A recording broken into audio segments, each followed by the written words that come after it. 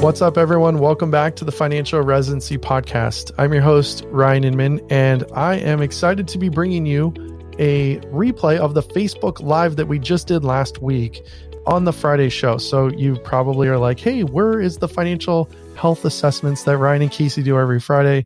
Well, this week is a little bit of a curveball.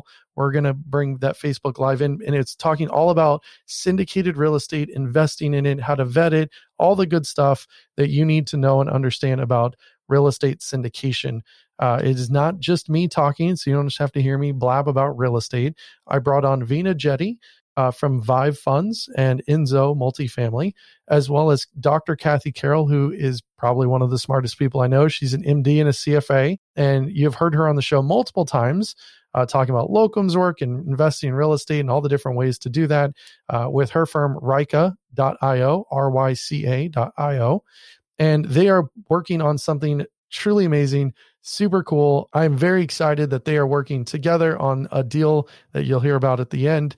But I thought it would be really fantastic. We got about 1,000 views in our Facebook group on the Facebook Live, which was neat, but there are thousands and thousands of you that have not heard this that I think you will get a ton of value listening to this. So without further ado, we are going to be jumping in. Oh, JK, we need to hear that important disclaimer.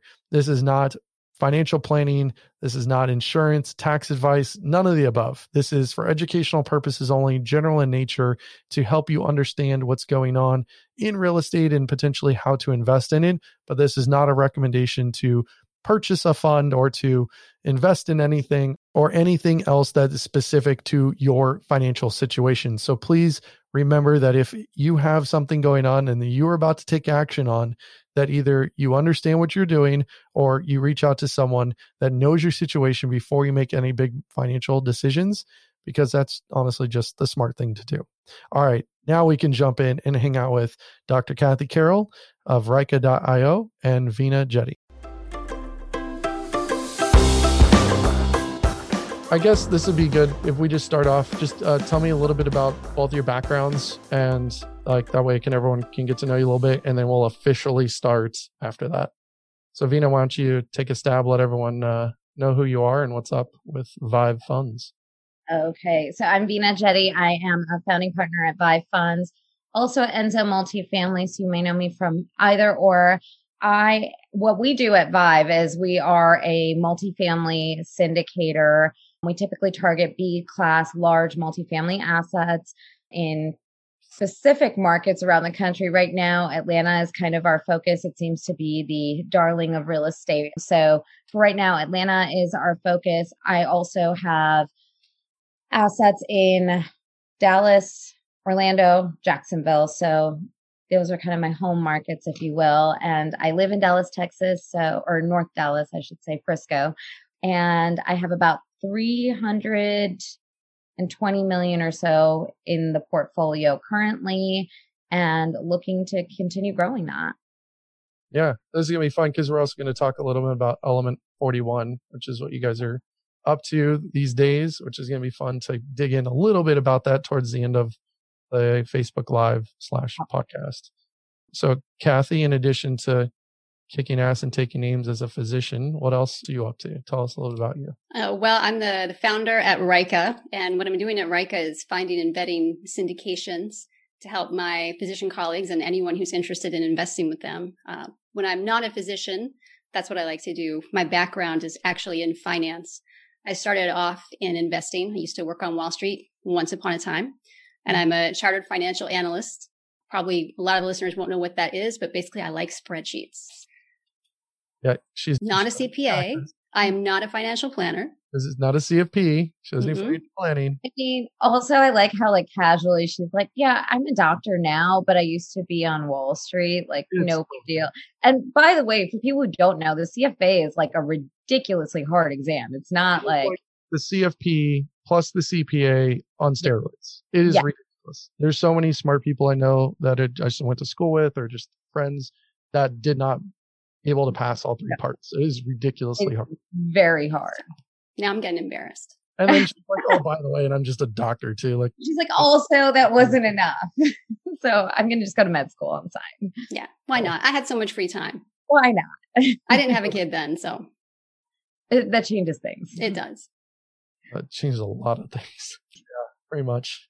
All right. So let's now officially start this for the podcast, and then we will jump in. So Veena, Kathy, welcome. Thanks so much for coming back on. You both have been guests multiple times on the show, and you're obviously amazing people that hang out in our community.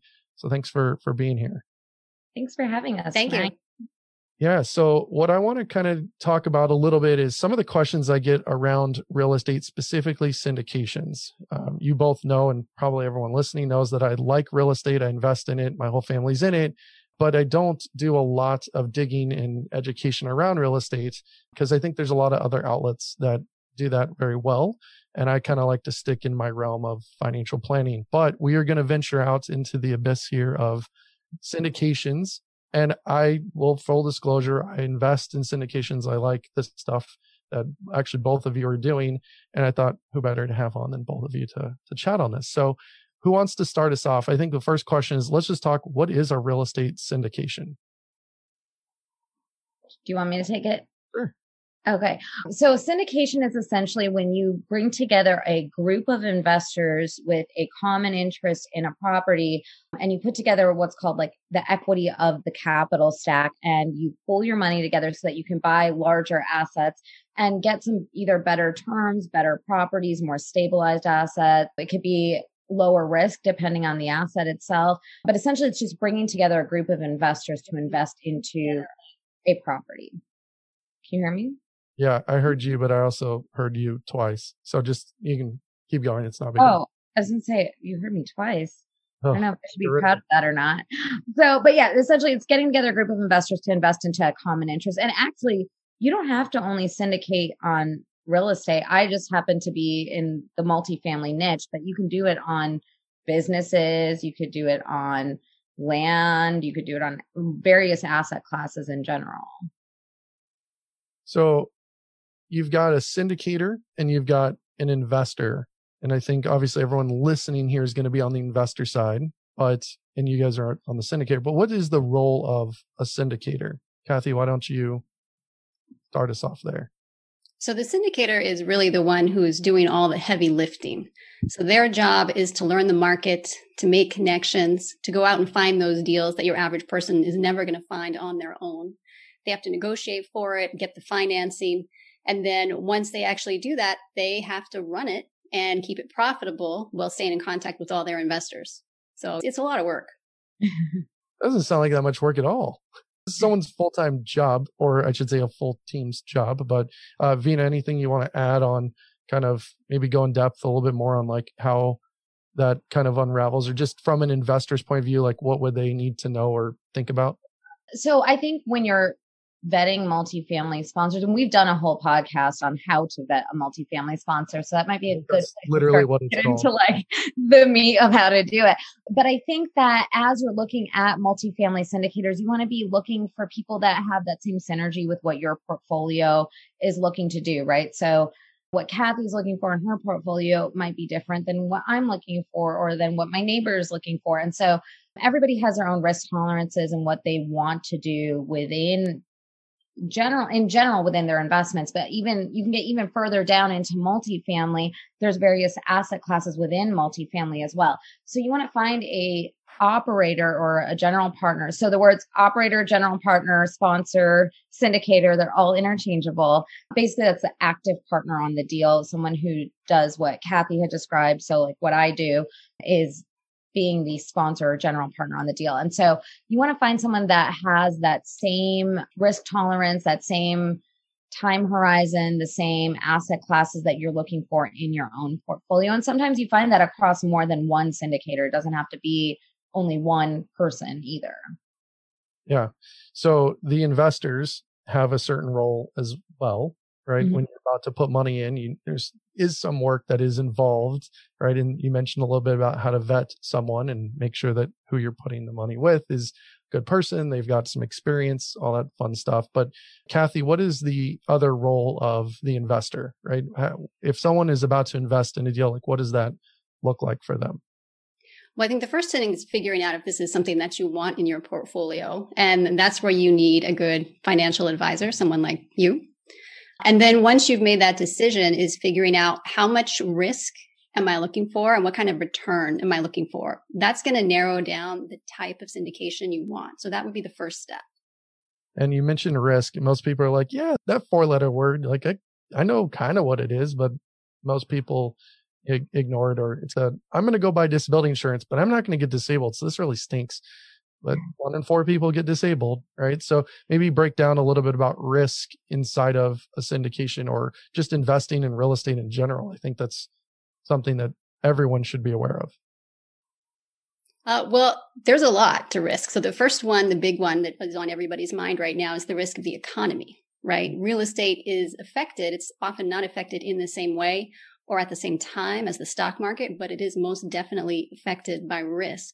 It's affected in a big way by interest rates. Leverage is one of the things that makes real estate great, but that also means that interest rate is critical. Then there's the risk of the location. The expression is location. That's very true. Some cities are going to come out of this just fine and other cities aren't. And then when you're talking about syndication specifically, you have the risk of the sponsor. How experienced are they? Do they know what they're doing? Do they know what to do when they hit a road bump? Yeah. And so I think, Vina, piggybacking off that, what are you seeing in the marketplace with COVID, right? The first thing I immediately think of is like, well, there's going to be higher turnover, evictions when you can't maybe even evict. So that means you're going to have some bad debt, vacancies going to work. So like, what else, are you actually seeing those things in the market? Cause I mean, 300+ million in your portfolio, you're going to see a lot of things, right? Yeah. So we are definitely seeing some changes pre-COVID. A couple of other risks I just want to add or point out that I think are important to know. You don't have control when you're in a syndication. So very specifically, the sponsor of the deal, and Kathy, you touched on this, but you don't get to decide when we sell the property, when we raise additional capital if we need it, when we do a supplemental, the business plan, the day-to-day. You don't get any actual control over the deal. I think that's important. If you're used to being an active investor or you want to have control in the deal, syndications are not going to be a good fit for you. The second risk that I think people don't really think of or talk about is this isn't an illiquid investment. And I think that's important because this isn't like the stock market where you wake up and you're like, oh, you know what? I need $50,000 today. Let me just sell off a part of my portfolio and get that in the next 2 or 3 days. You're in for the life of the project. And that, again, is controlled by the sponsor. So you can be in for 3 years or 5 years, or if it takes 10 years, you may be in for 10 years. And I think the one risk that no one focuses on, and I understand why, because generally speaking, real estate as an asset class doesn't lose value overnight. And multifamily historically has performed so well after the market cycles start crashing. So after like the 07-08 crash, multifamily did very well. It bounced back very quickly, but it's not without risk. So you could lose your principal in the deal, and you have to go into it knowing that is a potential risk. And someone who's saying is not telling you the truth because it is a risk. We personally haven't seen it. I don't want to ever see it, but at the same time, it would be disingenuous for anyone to say you definitely wouldn't, because that's not true. Well, it's the same thing in the stock market, right? I can go buy, XYZ fund. I don't care if it's an index fund and some individual stock, like you could, and potentially in the short term lose money in that trade, especially with how volatile everything is right now. So I think that's a really good point to bring out. The other one you mentioned was the active versus passive. So everyone says, hey, investing in real estate's so passive. I think that's a bunch of crap. I don't think there's anything as passive, because you still have to vet the sponsor. You still have to vet the deal. You still have to do all your due diligence. And then once I'm like, hey, you know what, Kathy, I think this is going to be a great deal. I'm going to write you a check for $50K. And then it becomes passive to me. But it took a lot of work. It hopefully should take some work, right? In vetting, making sure you understand the deal, the numbers, the cash flow, whatever.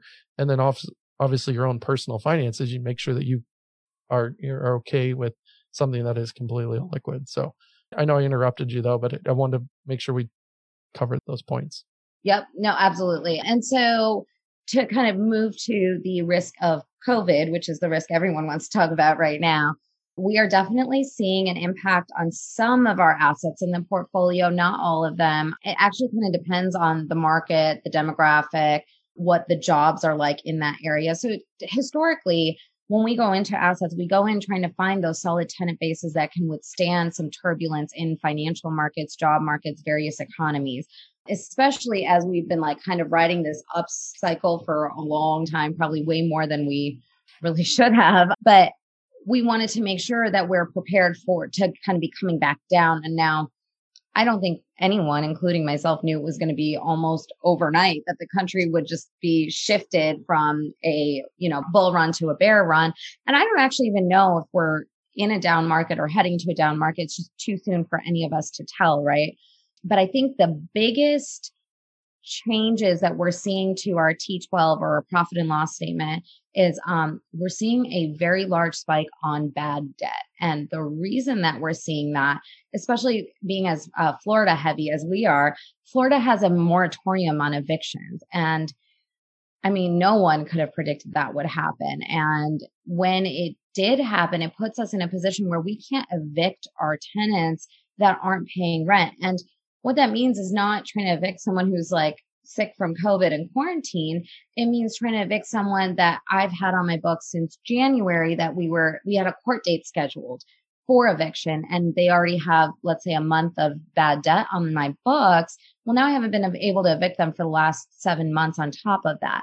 So that's kind of snowballing. But what I think to consider too is, depending on where you are in the project lifestyle cycle, especially if you're earlier on, you typically have more reserves. You haven't really done a whole lot of CapEx, so you can pivot a lot easier and you can kind of withstand that turbulence. So if you're mid-cycle on your project, and then you also have this, and then you also have a tenant base that's more susceptible to either being furloughed or losing their jobs, it can add up to a more concerning situation. I feel like this is the conversation I've been having with investors a lot. And Kathy, you can tell me if it's been the same for you, but I always say we have like kind of 4 goals in investing, right?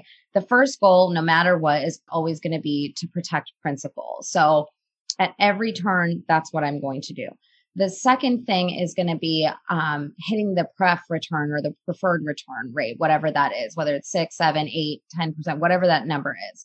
The third hurdle or the third thing that we focus on is meeting the equity split on the capital, if there is one, right? So a lot of times you'll see a 70-30 or 60-40 split after whatever pref is met. So that's a third goal. But the fourth goal, and the one that we're always going for at the highest level, is to beat our pro forma projection. So if I'm projecting a 7% cash on cash, I want to actually hit an 8% cash on cash or a 7.5% cash on cash. So those are kind of like the 4 goals, with protection of principal always being at the core of values. So even when you are starting to see some of those more jarring changes to your P&L, now you're not making decisions with wanting to beat pro forma. You're now making decisions with the idea of protection of principal in place. Yeah. So you said a few terms that I think I'm going to have Kathy break down just real quick. So P&L is one. So those that might not know, you mentioned T12. Mm-hmm. And you did go over bad debt, which I think is good to discuss. And I appreciate you going through some of the changes in COVID, because I don't operate $300 million of apartments. I have 5 houses. Okay. Our bad debt is 0. And Vegas, where my houses are, even though we're selling, had that eviction freeze for like 14 seconds. And then it was Vegas again. And they're like, what? Do what you want. Yeah, like, we're up for this. What we've done is that if a house has a renter in it, an agent can't actually go see it and bring people in. That is like the furthest they've gone to protecting anyone. So I appreciate you going through that. So Kathy, she mentioned pro forma and P&L. So we're about to get some numbers going in here, but tell everyone just, and T12, like go through a little bit of the lingo that sure you had there. So the pro forma is what you think will happen. You can think of it just as your projections. This is the plan. If it's a project that's going to run 5 years, then they should have a pro forma for at least 5 years and probably beyond that.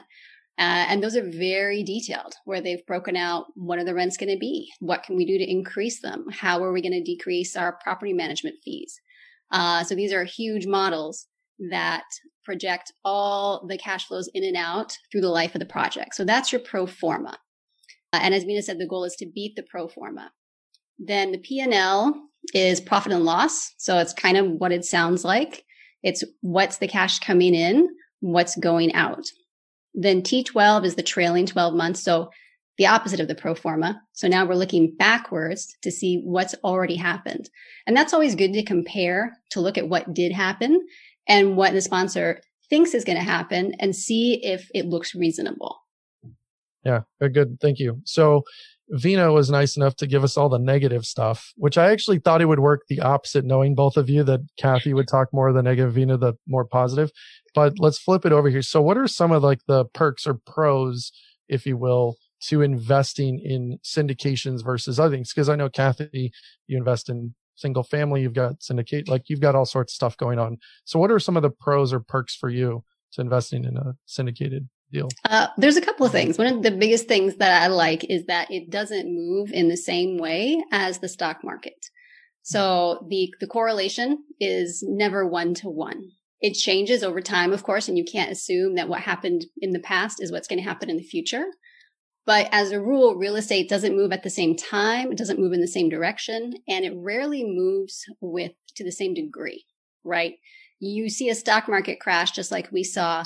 Real estate's very unlikely to lose 30-40% of its value overnight. That just hasn't ever been a thing, right? So the volatility is not the same, and the timing, the correlation is not the same. So you would think that an asset like that probably wouldn't be a great investment, that it wouldn't make much money. But actually, historically, syndications have done pretty well. Multifamily in particular, for the most part, has met or beat the return that you can get on stocks if you compare it to something like the S&P 500. Yeah, and we won't go too much in the tax piece because I know that would put everyone to sleep. But there are some obviously tax benefits to investing. I like my negative K1s to offset other K1 income. I like investing in syndications because it gives me access to larger deals that I don't have to really do much work for. So that part's nice considering my single families, even though I have a manager, like there's always something. There's literally always something. And I only have 5 of them. So I like that. I like there's forced appreciation inside of it, right? That's really nice to be able to control how that works versus like, oh, I hope and pray that my neighbor, gives me a decent comp. And when you're investing in single family, you're kind of at the mercy of everyone around you and an appraisal. Yeah. And then the economies of scale. I think we've talked a little bit about that, but it's just nice to be able to do that. We're not fixing one toilet and I get price gouged. We're fixing hundreds potentially. Buying in bulk. It's kind of nice too. So Vina, I do want to transfer it over to you for a few minutes, and Kathy, of course, chime in here, but you guys have Element 41 that is out, and this is a different type of raise. So you guys can actually talk about it publicly, which is kind of cool. And I don't have to immediately worry, am I breaking any rules or anything like that? But tell us a little bit about Element 41, what you're doing and how things are going. Yeah. So like you said, this is a C raise. So that means that this is a raise for accredited investors only, which is why we can even talk about it in public. And so it is a Fight Club anymore. It's kind of a bummer, but also like weird, right? It's a little bit of a relief because I'm always terrified to talk. But so you're breaking the first rule of Fight Club. But no, continue. It's cool. I mean, yeah, we're going to let everyone like peek behind the curtain, if you will. And it's funny you say that because every time I talk about deals, I'm so used to saying, oh yeah, this vague deal in Neverland, we bought it for like $10. And I use like all these extremes when I'm talking because I want it to be very clear that it's not an offering. And this too is not an offering of securities. Offerings of securities are only going to be made through a formal PPM. And I assume we'll get into what a PPM is at some point. Why don't you just start right there? Just go right into what a PPM is and then talk about it. Yeah. So a PPM is a private placement memorandum, and it should typically almost always, I don't think I've ever seen a syndication done without one, but really you use a PPM because it protects me as the syndicator and it protects you as the investor. It is your official documents which show that we have bought this property. You are invested into this property. It shows your ownership.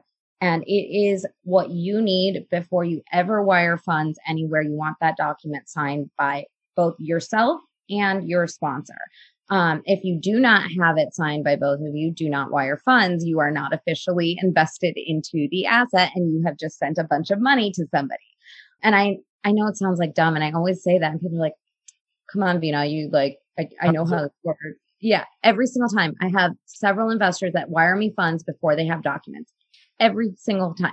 So don't do that. It's not good. It's a bad habit to be in. But anyway, so your PPM document is what is going to signal to you that you've been accepted into the investment, that you actually own a slice of the investment. And it's also going to dictate the rules of the investment. So when I say to you, I am going to offer a 7% projected return or pref return on a project, the way that's actually true is that I give you these PPM documents to say that. Also, I want to just caveat, like, none of this is legal advice. This is it.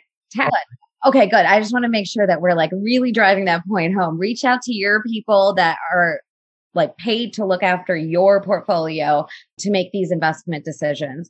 And so generally speaking, a PPM is going to be the ultimate document you need. Whether or not you have any other documents doesn't really matter. That's the document that matters. Our PPMs are very long and boring, but again, the attorneys, they don't really let us have a whole lot of leeway with what we can and can't put in there. They make us put everything in there. The SEC is very particular about what is put into the PPM as well.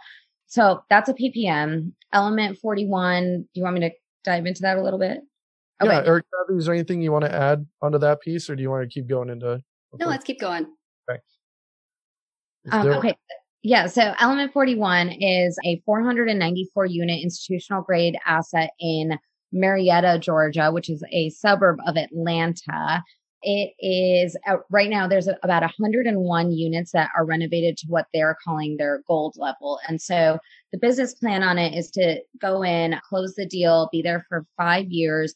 And in the course of those 5 years, renovate the remaining 393 units that are not currently renovated to that highest tier of renovation. And then ultimately we would exit the asset to the next buyer, who would actually be more of a turnkey operator and not somebody who's going in looking for that value add play.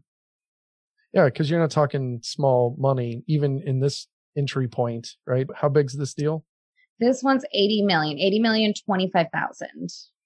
Got to get that 25,000 in. It's that last little pocket change, right? 80 million rounding error on like the titles fees. Yeah, right. I don't think you even want to know what title fees are going to be on this. They're always ridiculous. But when you go to sell it off, like you've obviously put money in, you've renovated it, you've worked through the whole asset, you've stabilized to where it's really turnkey. Who would be a buyer for something like that? Because it's not 80 million at that point. Now you're talking 100 plus. So who would be a buyer for that? Yeah, so your typical buyers at that like $100 million range and above, it starts getting really attractive to your institutional funds. So that could be your like trust companies, your REITs, your institutional buyers. Family offices love these kind of assets. So I'm assuming we're going to have a lot of interest from family offices. When we went into the asset, even at 80 million, we were competing against other family offices that wanted this just in their portfolio. So I suspect that's who it's going to end up going to. I mean, I guess it's possible it goes to someone who's syndicating a deal. I think that there's very few people who are actually syndicating at, even the 50 to $75 million range. There's very few people that actually do deals of that size.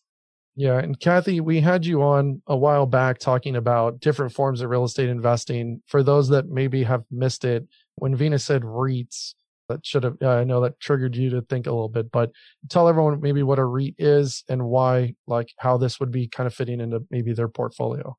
So a REIT is a real estate investment trust. So the simplest way to think of it is it's like a mutual fund, but with buildings. So they may specialize in certain types of buildings, or they may buy a little bit of everything. They tend to pay a dividend. Again, so it's a little bit like a mutual fund. I'm personally not a huge fan of them because I feel like you lose a little bit too much in fees. And if you have the money, personally, I think syndications tend to have better returns. Yeah. So either one of you can take this question. This is probably, sadly, I don't actually even know why, but this is one of my more frequent questions is like, hey, look, I'm thinking about investing in this syndication type, whatever it is, multifamily, doesn't matter. But once I invest, I'm putting money into this LLC. How do I know that they bought the property? Like, how do I know that what they said they were going to do is actually happening? And, is there there's like I forget who actually came up with the term, but it's like trust but verify, right? How am I verifying? Yeah. Do you want me to take this one, Kathy? Yeah, go ahead. Yeah, no, I think that's a really good question, right? So there's a lot of ways you can verify your investment. So first of all, your PPM is what you want to look at to say, like, I actually own this. But beyond that, to see where the funds actually went, you could ask for a closing statement from a sponsor. I mean, I I think most sponsors would probably be willing to show you that. I think also there are plenty of like third party sites that have the ability, or they go out and they find the truly recorded owner, and you can actually look up recorded owners in most counties. And so you're welcome to do that. But like if someone asked me that, I could pull a CoStar report and it'll say there like who the owners are, and that name should match somewhere in your documents or your org chart. And so, yeah, or a closing statement would be an easy way to verify it. I'm trying to think of other ways. I actually don't get that question very often. Maybe it's because I'm the planner and they're asking me Oh, yeah, questions that that's I'm true. embarrassed that they, to ask someone else who's doing Mhm. this as a professional. I mean, you never know, right? So, Yeah. CoStar is a subscription though, so they probably won't have that. So I'd say just literally ask the sponsor. I mean, Yeah. there's no reason to not. I wouldn't be embarrassed. I mean, these are people you're going into business with, that you're trusting with your money to do the right thing. Asking one more question, I don't think is a big deal. Yeah. And also, I'll add to that too. As a sponsor, like, I don't take it lightly that an investor is trusting me with their money. And if I can do something as easy as pulling a report online that I already pay for the service or do a screen share or whatever it is, I don't have an issue doing that because I mean, I get it. I don't take this responsibility lightly. So one tiny step for me to take. It's not a big deal. I think if you have a sponsor that is hesitating to provide you with comfort around this, I think that might be something that would give me pause around the deal. And typically, too, a sponsor will answer all of your questions before you invest into the deal. And that's really when you should be asking your questions, is not after you've invested. Because quite frankly, if there is somebody who is doing something that's not above board, once you wire them the money, it's real tough to get it back. So Is pretty much how that works. And just what's hope that? you ain't getting it back.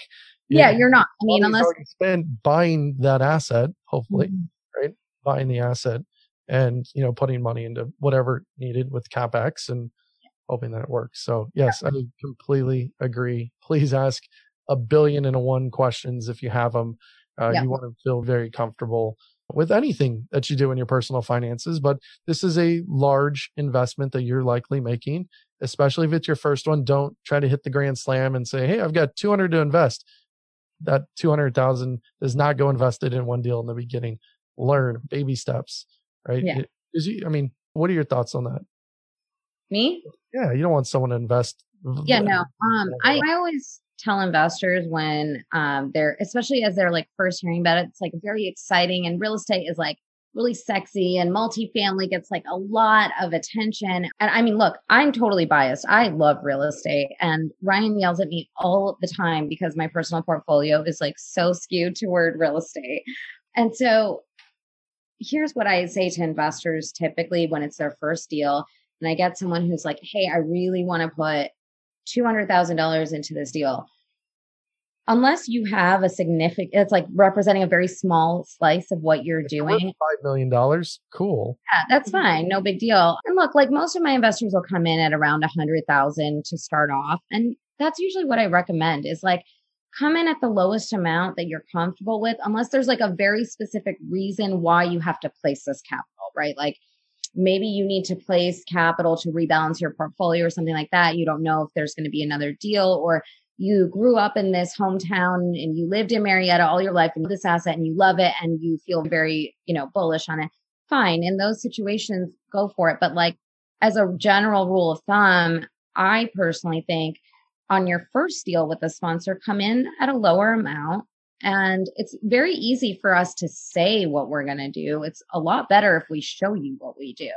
Most of my investors are invested across 2 or more assets with me. And it's because after the first one, they like it. And then the second one, I often will see like, okay, I put 100 into the last one. Now I want to put 150, 200 or 250 or whatever that looks like into the next one. So Kathy, if someone wants to invest in one of these syndications, right, there's a process, a workflow. Like someone had actually asked me, like, what is this whole soft commitment thing? Mhm. I know Element 41 has it because I literally filled it out, but what does someone go through when they're like, okay, light bulb, I want to do this, to, hey, I'm actually wiring money? Right. So the soft commitment is just says, hey, hold my spot in line. It's kind of like when you go to the deli and you take the ticket. Because syndications, they are popular investments and they do fill up quickly. So if you want to hold your spot, but of course you need time to look at the information, that's what you do. So the soft commit does not in any way obligate you to buy the security. And you can't and should never, as Vina said, move money or buy anything until you get that PPM, that private placement memorandum. You may have seen a deck, like a PowerPoint type presentation. You may have had a call with somebody like me or Vina, but until you actually get that PPM, you can't purchase anything. So the soft commit just says, I think I want to do this. Please hold me a spot. So if they want to, for anyone listening, wants to check out Element 41 and see the deck or put a soft commitment, Kathy, where do they go? They could go to ryca.io. It's RYCA.io, and it's right at the top of the homepage. Cool. Well, thank you guys so much for being on. I really appreciate you guys and spending some time here. So yeah, thank you. Thank you. Okay, so that'll end our podcast piece. We did have a couple questions came in that I thought this one was really good. Amy had typed in, I almost wanted to say call in, but that is definitely not the right verbiage. You're like a radio host. Yeah, Amy's calling in. I'm going to be so much cooler because I got this stupid mic in front of me. No, she said, hey, how do I find out about a sponsor's past syndications and outcomes? Like, because I'm going to evaluate something. How do I look? So Vina, I'll go to you with 300 plus million in your portfolio. How does someone actually go, hey, I'm interested in this operator, but I want to make sure they've done something before? Yeah, ask them. They will tell you. I think that, and I think especially right now, the question you want to ask more so than like past exits is going to be, how's the current portfolio doing and how are your assets doing today? And the reason I say that is because, like, if I tell you about my most recent exit, you're going to be like, wow, that's fantastic. And I always tell investors when they ask me, and then I say, but you're probably unlikely to get returns like that. And the reason being, like, this is a different market today than it was 6 months ago. So when I'm evaluating a sponsor, this is actually what I want to know is, how's the portfolio doing today? Because it tells me they underwrote the deal in great times when everything was going really well. Were they conservative enough to be able to be still kind of at least struggling by, if not doing okay and hitting pro forma?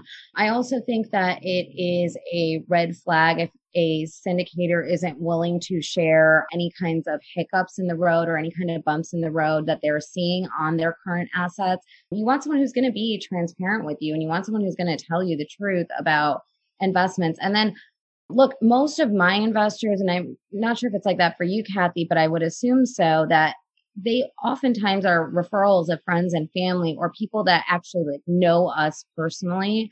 So a lot of times it's just kind of having interacted with us over the course of X amount of years or decades or whatever that is.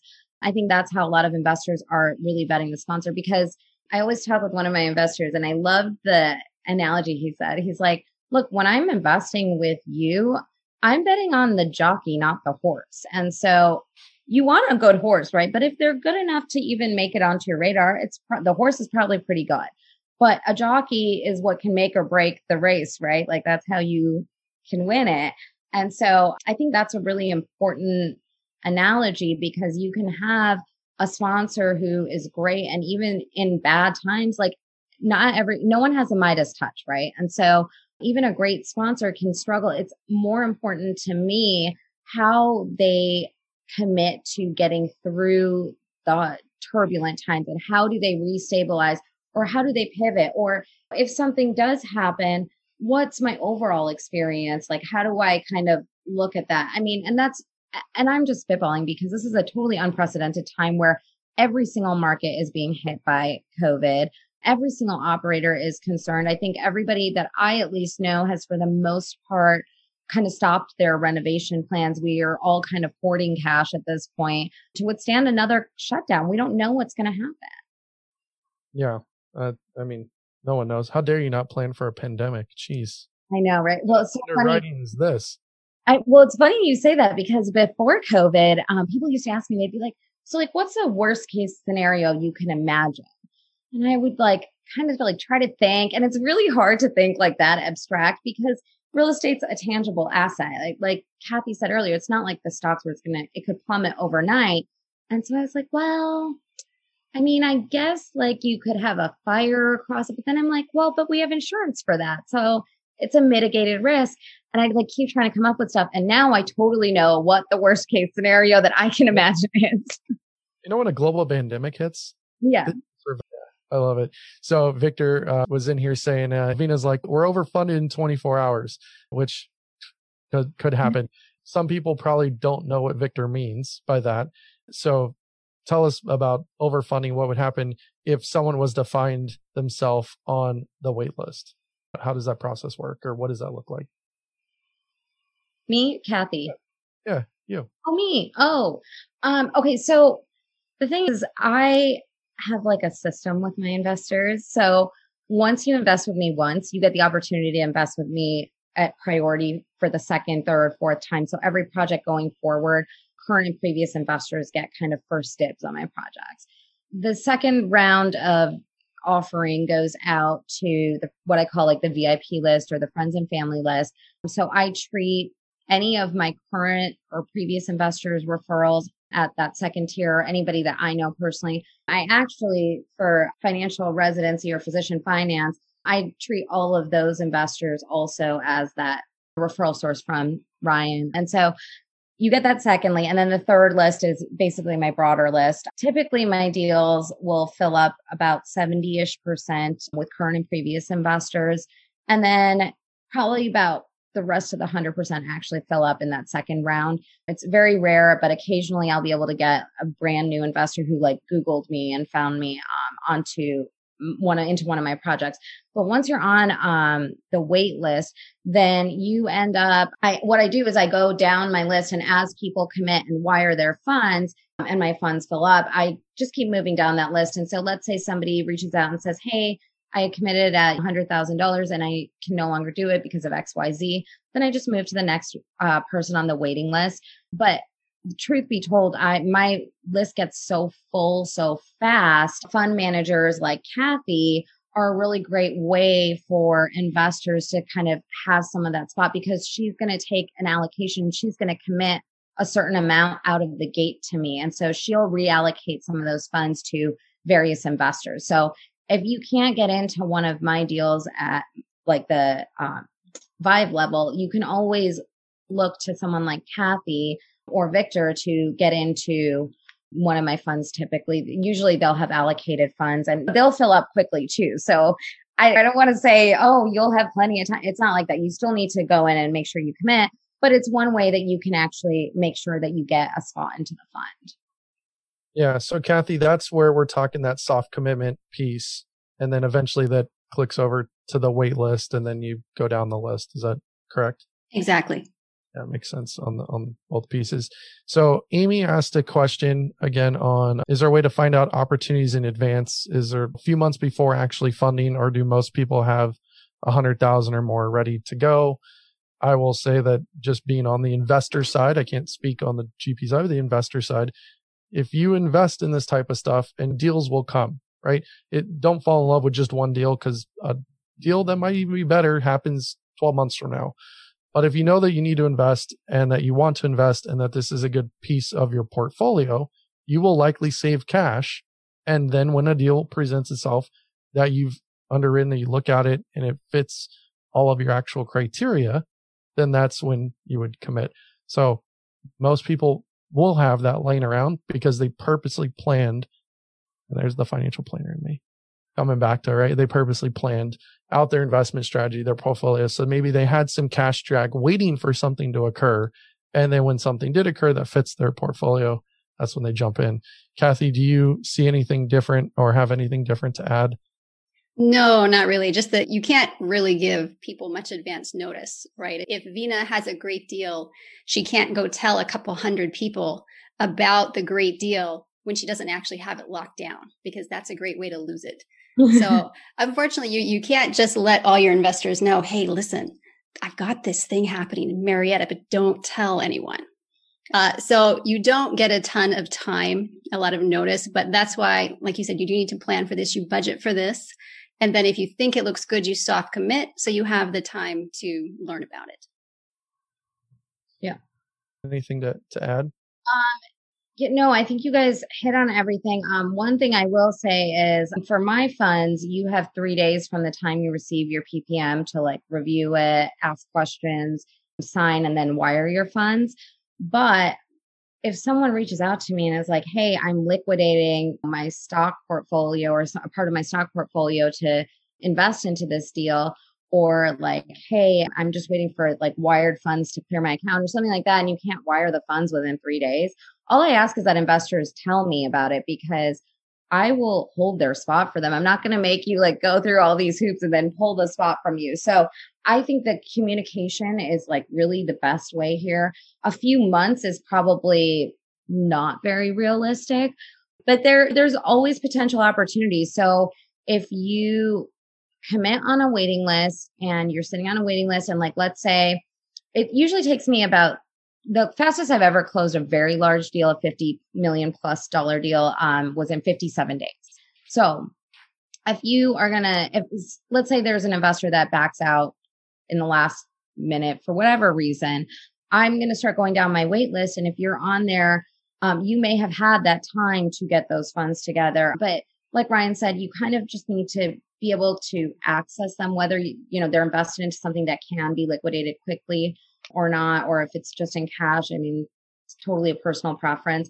I personally keep my funds in cash, but that's because I'm assuming that I'm always going to be getting a deal like this, and we have to put like 1% down up front, and I need access to that cash quickly. So my situation might be a little different. I'm not entirely sure. That's totally different. No one's going to be having to put a 1% down on an $80 million deal. So like, hey, by the way, I got to throw $800K down on this deal. Yeah, most people are not at that level. To be fair, it's not always just me. It's going to be all of the general partners together doing it. So I don't have to like write $1 million check tomorrow. But generally speaking, we keep a couple 100,000 fairly liquid or in an easy to liquidate asset. And then we also have about a week from the time we're awarded the deal to the time we finish negotiating PSA before we have to actually wire that 1%. So we have a little bit of time to start liquidating funds or getting together funds, or more likely begging, borrowing, and stealing from my parents. Oh, God. That's funny. So you did mention liquidating stock pieces. So again, not investment advice at all across the board on all of this, but please don't liquidate your 401k. I don't know why, but we've had like 15 people like in the past 2-3 weeks ask me, even our clients, hey, should I liquidate my 401k to invest in real estate? I'm like, no, like, please no, that's bananas. Please don't do that. Yeah. Yeah. If someone as biased as me says, don't do that either. Yeah. And don't draw down your home equity loan either. That is not a good use of those funds. No, this is not a time to over leverage. This is not a time to raid the emergency fund. Your emergency fund is for an emergency, which you can use right now. COVID is an excuse that if something happened, your income dropped, whatever it is, you can use that. But that does not mean I'm going to raid my emergency fund to go invest in an illiquid real estate deal. Please don't do that. Like, be smart about this. Look at your investment portfolio, write down, actually have an investment policy statement. And if owning real estate is part of that, cool. Talk to these amazing, lovely ladies and they can help you out, but please don't liquidate your 401k. Like, I'm laughing and crying at the same time. I know nothing. Jerry asked, and I think this will be the last one we will do. Jerry asked, what is the average financial commitment by investors? So I'm taking that as like, what's your minimum and then what's most people do? Oh, yeah. For me, my minimum investment is 50,000. I would say the vast majority of my investors come in at 100 to 200.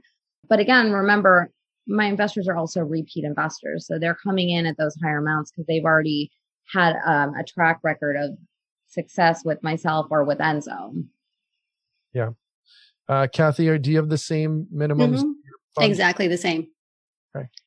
I see one other question. I want to make sure I lied. I said I just saw it as I scrolled down. Okay. I didn't know if you scrolled past it. It said, Vina invested with Enzo in the past. Is this one of their deals? Are you still with them or separate? Yeah. So I'm still with Enzo. Enzo is like my first baby. I built that company with my hands from the ground up with my partner, Seven. I'm still 110% committed to Enzo. The beauty about real estate is that every project is so different and so unique. Even two assets next door to each other are going to be completely different projects. And so one of the nice things is that we can kind of pick and choose what the structure of the deal looks like on a deal by deal basis. Enzo, for the current moment, is not planning on acquiring probably through the rest of the year, is my guess.